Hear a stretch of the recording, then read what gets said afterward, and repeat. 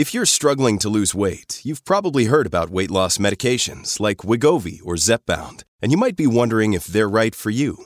Meet PlushCare, a leading telehealth provider with doctors who are there for you day and night to partner with you in your weight loss journey. If you qualify, they can safely prescribe you medication from the comfort of your own home. To get started, visit plushcare.com/weight-loss. That's plushcare.com/weight-loss. plushcare.com/weight-loss. The Gist is sponsored by QuickBooks. If you work for yourself, try QuickBooks Self-Employed. It helps separate your business and personal expenses, estimate your federal quarterly taxes, and more. See what QuickBooks Self-Employed can do for you with a free 30-day trial at tryselfemployed.com/thegist. The following podcast contains explicit language. It's Tuesday, May 26th, 2015. From Slate, it's The Gist. I'm Mike Pesca. Hello, sailor. New York Times front page, The High Line, Shake Shack, the ballet. Fleet Week is not what it used to be. Once upon a time, sailors on leave on New York's streets after months at sea went a little wild. Liquor and female companionship were the priorities, with barstool tossing brawls, often the unintended result. Now, not so much. Quote, I spent way too much money at the American Girl store, said Chief Petty Officer Justin Brown. And they talked to Caleb Lane, 24, who left the USS San Antonio with a new friend he met on board. They passed the Hustler Club without so much as a curious glance. They were headed to the American Museum of Natural History. It goes on to quote Petty Officer Lane as saying he saw Othello and Giselle at the American Ballet Theater. He liked Othello more. I'm calling BS on this trend. When the reporter from the New York Times comes a-calling, wants to put your name on the front page, what are you going to say? What are you going to talk about? The goings-on at the Chagall exhibit or the debauchery in the champagne room? I think the choice is clear. But really, just even for these couple examples, call it a trend or not, but for these couple examples to exist, I have to ask, has our fight left our fleet? Are these gentlemen warriors, these nautical nice guys, are they enough to protect our shores? I mean, okay, fine, that's the Coast Guard. Are they enough to bombard the enemy's shores? How do we put he-men back in our seamen? What do we do? What do we do? What do we do with an artsy sailor? That's right, it's Mike Sings. Cue the music. What do we do with an artsy sailor? What do we do with an artsy sailor early in the morning? Take him to Bushwick and feed him quinoa. Take him to Bushwick and feed him quinoa. Take him to Bushwick and feed him quinoa early in the morning. Interrogate the gentrifiers on a panel discussion. Interrogate the gentrifiers on a panel discussion. Early in the morn. Acknowledge and decry cisgendered privilege. Acknowledge and decry cisgendered privilege. Acknowledge and decry cisgendered privilege early in the morning. On the show today, raise the ensign. We're doing a vexillology corner, and Maria Konnikova will be here with a powerful wake-up call about insomnia. Is that bullshit? And in the spiel, Lindsey Graham for president. Sure, why not? What the hell? We'll play ball. But first, hoist up. It's flag talk.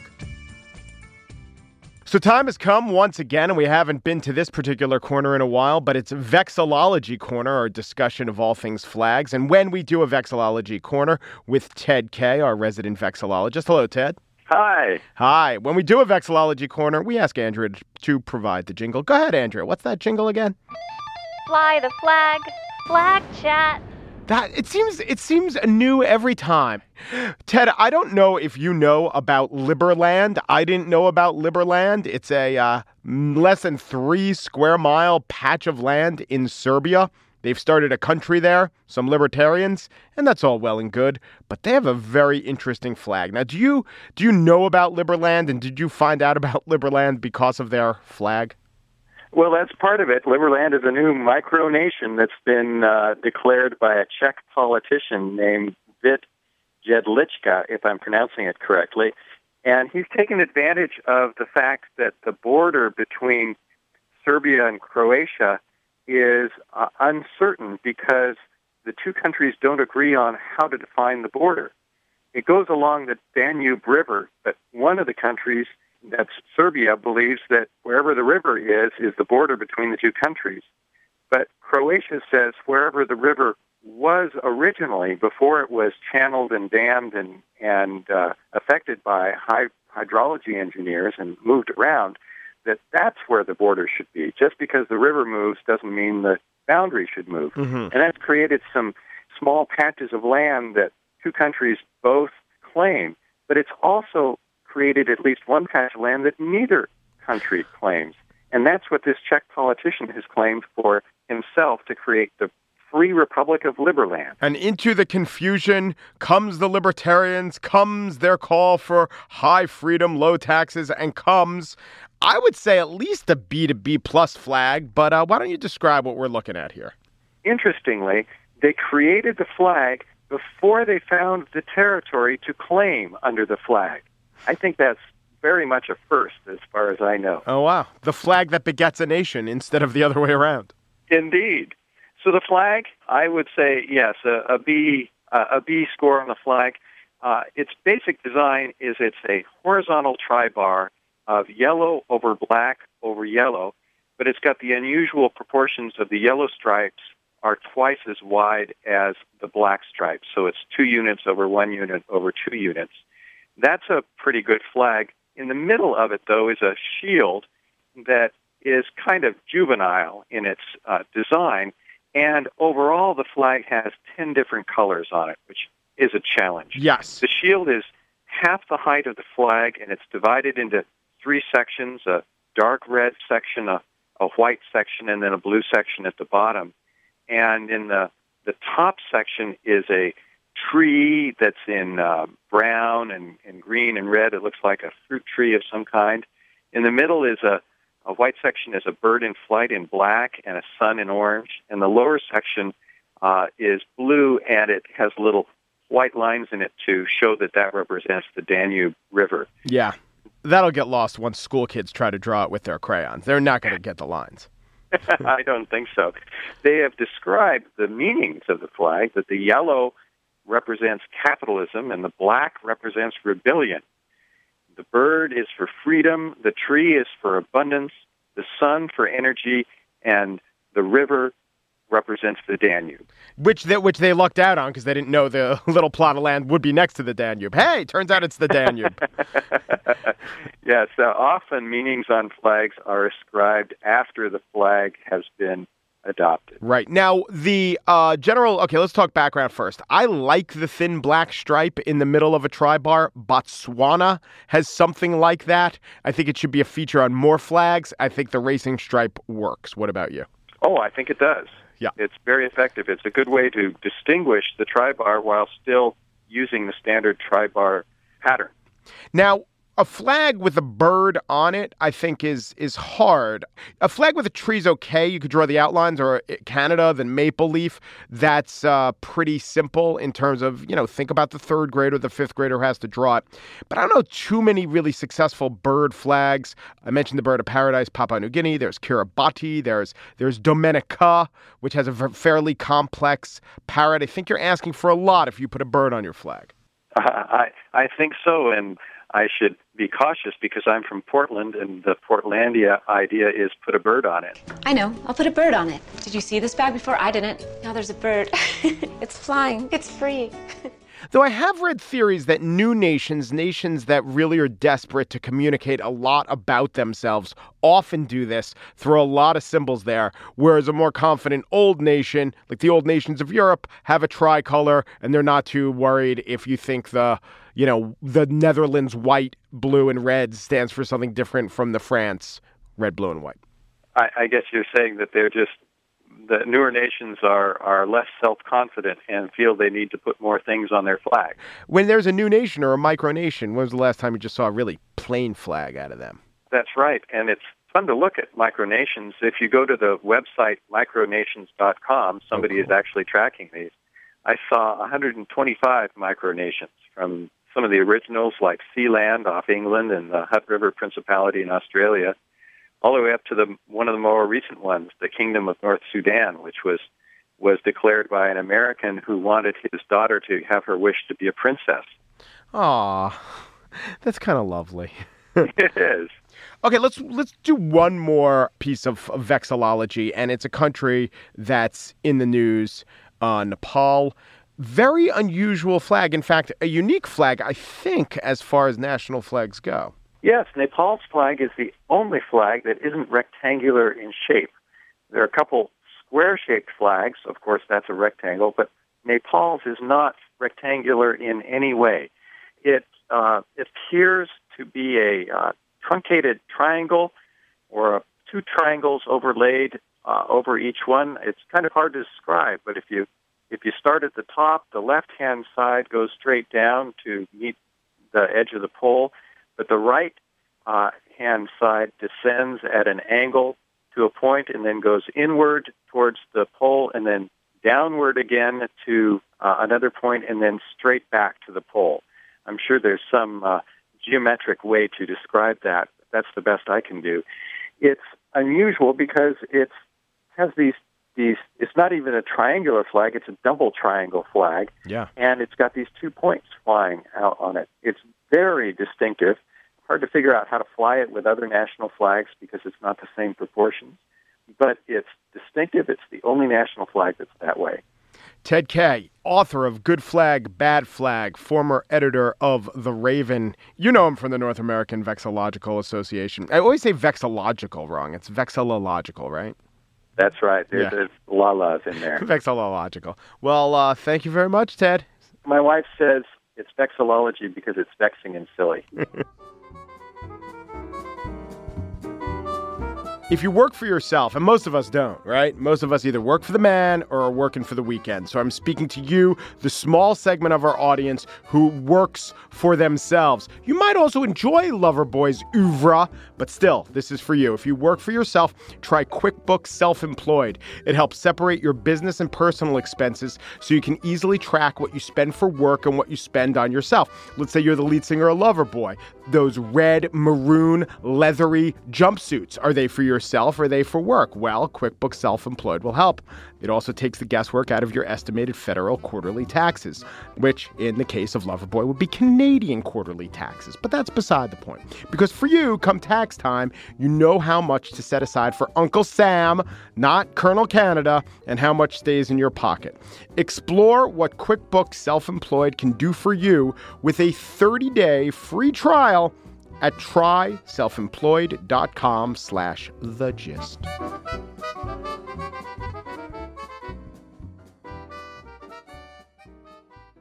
Insomnia, it's a problem. The Beatles sang about it a couple times. I Call Your Name includes the lyrics, I can't sleep at night. Oh, I can't sleep at night since you've been gone. And then later they had the song I'm So Tired. These Beatles, they were insomniacs. A lot of people were. They were up all night, fretting, waiting, and wondering, wait a minute, is this a real condition? Or is this bullshit? Well, here to answer is Maria Konnikova. She covers science. She has a background, a PhD, in fact, in the behavioral sciences. How many behavioral sciences? Just one. Just one? Which is that? Psychology. Psychology. That's a good behavioral science. And she's the author of a couple books, including the forthcoming Confidence Game. You know, that's available for pre-order. Did you know that? Well, I happen to know that, Mike. Yeah, but you don't have to order it. But let's talk about when you were writing this book. Were there many sleepless nights, Maria? There were, especially 2 weeks leading up to the deadline. There was definitely a stretch of time in there where day kind of blurred into night, blurred into day again. Yeah. And during these moments, were you questioning whether your insomnia was real, like we are going to in this segment? No, I knew I wasn't sleeping. What's the definition of insomnia? The definition of insomnia is quite interesting. It is the only sleeping disorder that is defined by the person. Mm-hmm. So you have to have... I define it as eating Pez candy. Yeah, exactly. You have to have the subjective experience of not being able to sleep when you want to sleep. Mm-hmm. And that is the definition. So if you subjectively think that you're trying to sleep and you can't, then you have insomnia. For other sleep disorders, there are actual tests that you can do. But for this one, that's the accepted definition. Now, if you talk to doctors and researchers who are actually studying this, so people who are, doing sleep studies, working with people, they will say, we really don't like the fact that this is the definition. We need to change it. Because some people could just say, I had trouble sleeping at night, but I eventually got to sleep. Are you an insomniac? No, I told you I eventually got sleep. But another person say I had trouble sleeping at night, Are you an insomniac? I told you I had trouble sleeping. And Exactly. That's my definition. That's exactly. So it's a really problematic thing, and a lot of people will tell you it's problematic. For instance, I spoke last week to Matt Bianchi at Harvard Medical School. You don't even get him started on the definition of insomnia and how much that needs to change. It does keep him up at night. So if we take the definition to mean something like not sleeping, which maybe is the more conventional perceived definition, does this happen ever, often, more or less than people think? So here's the really interesting thing. If you get people who say they have insomnia and who say, okay, I can only sleep 2 hours a night, 4 hours a night, 1 hour a night. There was one guy who came in to the sleep lab at Harvard and said, I haven't slept in 2 years. Yeah. He'd be dead if he hadn't slept in 2 years. But that was his perception, that he hasn't really had a good night's sleep in 2 years. And then you hook them up to EEGs, which measure your brain waves and can tell you whether you're awake or asleep and which stage of sleep you are. Then you hook them up to a bunch of other machines. You measure their heart, you measure breathing, all this stuff, and then you watch them in the lab for a few nights, and you do two things. First, you ask them how long they think they slept, and then you look at their brain output and what their body is telling you about sleep, and you find that many, many times, I won't go as far as to say 9 times out of 10, but a lot of times the two numbers don't line up at all. People think they slept a lot less than they did, in fact, sleep. And that difference can be an hour, 2 hours, 3 hours. So they think they're awake when really their brain is already sleeping. And so it's a really interesting disconnect between the perception of how much you sleep and whether or not you're actually sleeping. If you're in that state where you perceive yourself as awake, even though you're not, quote unquote, really, can that actually be a good sleep, the good REM sleep? You could be getting the best kind of sleep and still think you're awake? Well, I think what happens is a lot of these people have more micro-waking episodes, as they're called. So you end up just waking up more frequently during the night. Yeah, and you don't credit and the you don't in-between actually realize that you were asleep for 10 minutes. When your body is starved for sleep, you're going to get the types of sleep you need the second you drift off. So your body is very, very smart when it comes to that. But the interesting part of it is when they actually look at how people function the next day to try to see, okay, did they get a good night's rest or not? It seems to matter both what they thought and objectively how much they slept. So both of those things have to be aligned. They have to think they didn't get a lot of sleep, and they have to not have gotten a lot of sleep. For their performance on tests to matter. And so forth. But if they didn't get a lot of sleep, but they thought they got a pretty good night's rest, it's really interesting. Then they perform better. Sleeping pills, do they help? So that's a really interesting question.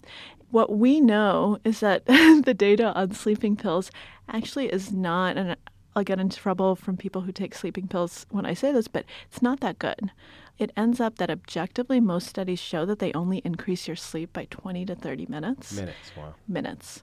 Is it good sleep? And the sleep waves are very different from a person who is not who is just using a natural sleep. Yeah. So sleep when you're, and this actually kind of scared me when I heard it, sleep on Ambien, for instance, or on any sleeping aid really looks more like you're under anesthesia than when you're sleeping normally.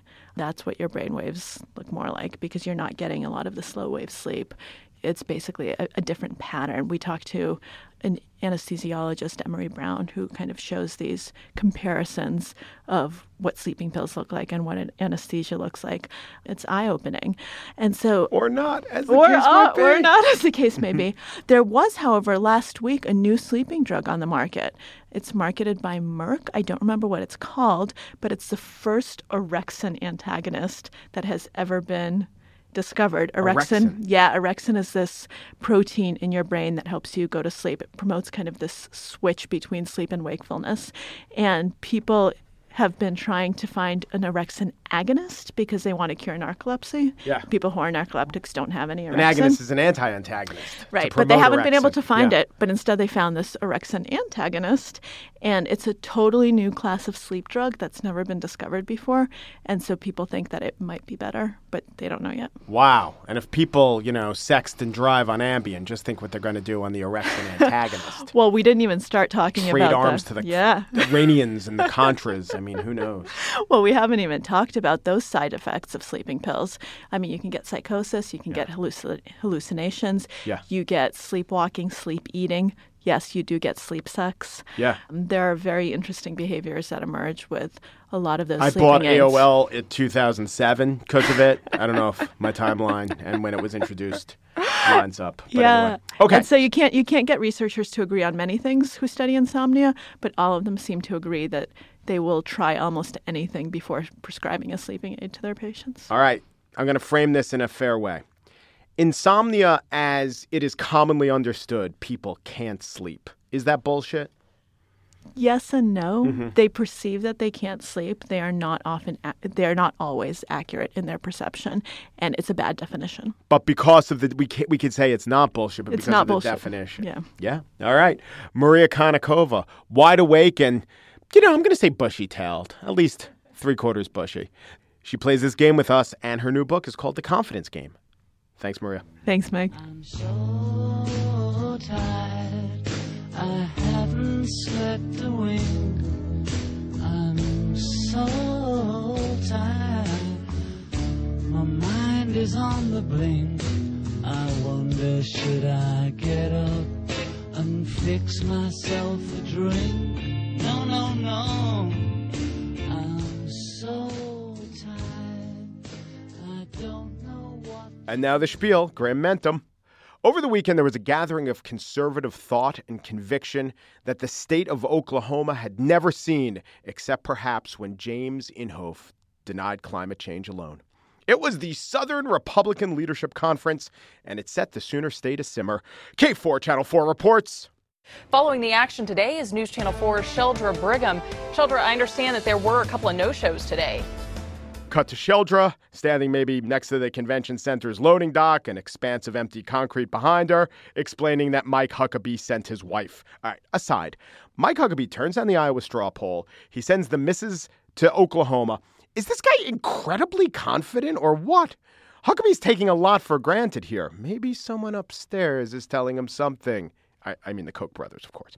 Anyway, among the no-shows were some actual U.S. senators who had to attend to senatorial business, blame Rand Paul. He kept them all in D.C. because of his persnickety intransigence about having his data collected.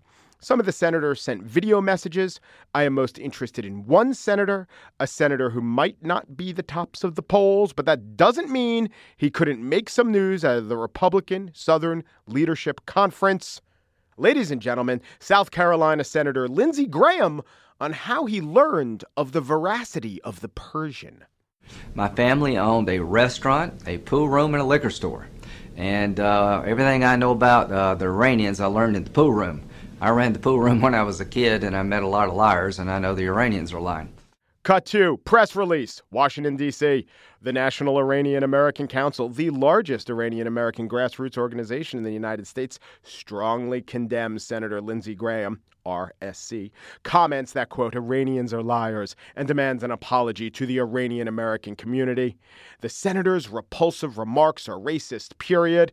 NIAC President Trita Parsi said, this type of discourse should have no place in American politics. Okay, come on. I don't think this senator was speaking about all Iranians, just the ones who say that they're going to follow the nuclear deal. You know, when the Iranians promise they won't enrich plutonium, I don't believe those Iranians. That's what he was saying. I don't think he was talking about your random shopkeeper in Kermanshah, your average accountant in Zanjan. Oh, wait, more breaking news. Breaking. The North American Pool Players Association. Senator Graham's remarks are a massé shot of ineptitude set against a warped felt of insensitivity. We wish to blackball the senator, else he snookers the American people. Okay, that press release didn't happen. But you know what I want to do now? I want to play more of the Graham speech. I watched all of it. It wasn't terrible. On shows like this, my show, The Gist, and on cable shows, we play the clip that was most ridiculous or most controversial. And I don't just want to leave it at Iranians and liars and pool. I want to play a couple of other sound bites from his address because they're more substantive. Graham started talking about his own life story. His parents never graduated high school. They operated this restaurant and pool hall. Mom died when Lindsay was 21. Dad died 15 months later. He was underinsured. He could have used some help. Now, Graham's takeaway is that he doesn't need a lecture from Democrats on insurance because he lived it. Well, okay, fine. Putting aside the lecture, didn't he actually just need the insurance? Well, here's his answer to that, I think, rather obvious question. Those medical bills from my mother's disease wiped us out because we were underinsured, so I don't need a lecture from a Democrat about health care. I know what it's like to be underinsured, but I don't want the federal government running everything and putting us in a system where you get what the government gives you when they want to give it to you. Graham goes on to praise Social Security and again talks about not needing a lecture on the importance of Social Security from Democrats. So whenever Democrats favor and are more associated with a policy that Graham favors, he doesn't say, I favor that. He says, don't lecture me about that. Okay, fine. But the bulk of Graham's message to the Republicans in Oklahoma, the bulk of his political career really is that the world is a dangerous place, an unsafe place, and the U.S. is vulnerable. He talked about Barack Obama's decision to withdraw troops from Iraq. That decision to withdraw all troops, in spite of good military advice, because he wanted to keep a campaign promise, has allowed Iraq and Syria to become hell on earth. And it's just a matter of time, if he doesn't change his policies, that we're going to get hit here at home. There are thousands of foreign fighters going into Syria with Western passports that can get their way here. President Bush was smart enough to adjust his policies. He employed the surge when we needed a surge. President Obama is doubling down on a bad policy. The next time you vote for President of the United States, make sure that you're voting for a commander-in-chief that knows what the hell they're doing. Foreign policy. Lindsey Graham is saying he is the man to correct the mistakes of the current president. That is Graham's argument. That's it right there. Well, there's a little more to the argument. God blesses the nation that blesses Israel. Okay, yeah, you got to say that. But Graham's argument, that's Graham's argument as Graham wants to argue it. It's not a tiny soundbite that's unmoored from the overall context. It's not easy to misunderstand, or, I don't know, maybe it's what he meant. Who knows what Lindsey Graham really thinks about the mendacity of your average Hamdani. It's a compelling message that Graham is offering. I argue with it almost every chance I get. Yes, ISIS has gained key cities, but Iraq is not on the verge of toppling. Yes, ISIS would like to kill Americans. Can they? Will they? That's more doubtful. Be vigilant but not cowed. I've said that over and over. Putin, by the way, is not on the march. He's on his heels. And the Chinese? Look, it's a complicated world. But the sabers out of Beijing have nothing on our Soviet enemies over whom we prevailed. So I let Graham have his say. You know what I think about his argument. Now, is it a winning argument? I don't think so. I think almost all diehard Republicans believe that assessment of the world. And therefore, all Republican candidates, maybe not Rand Paul, but almost all the others, will paint their version of this picture. And therefore, Republican primary voters can tick off the believes we're going to hell in a handbasket box and vote for a candidate other than Lindsey Graham, maybe a candidate who offers more in terms of domestic programs or more in terms of family values or more in terms of just charisma. But I did want to give the senator his due and not just leave him standing there via satellite behind the 8 ball.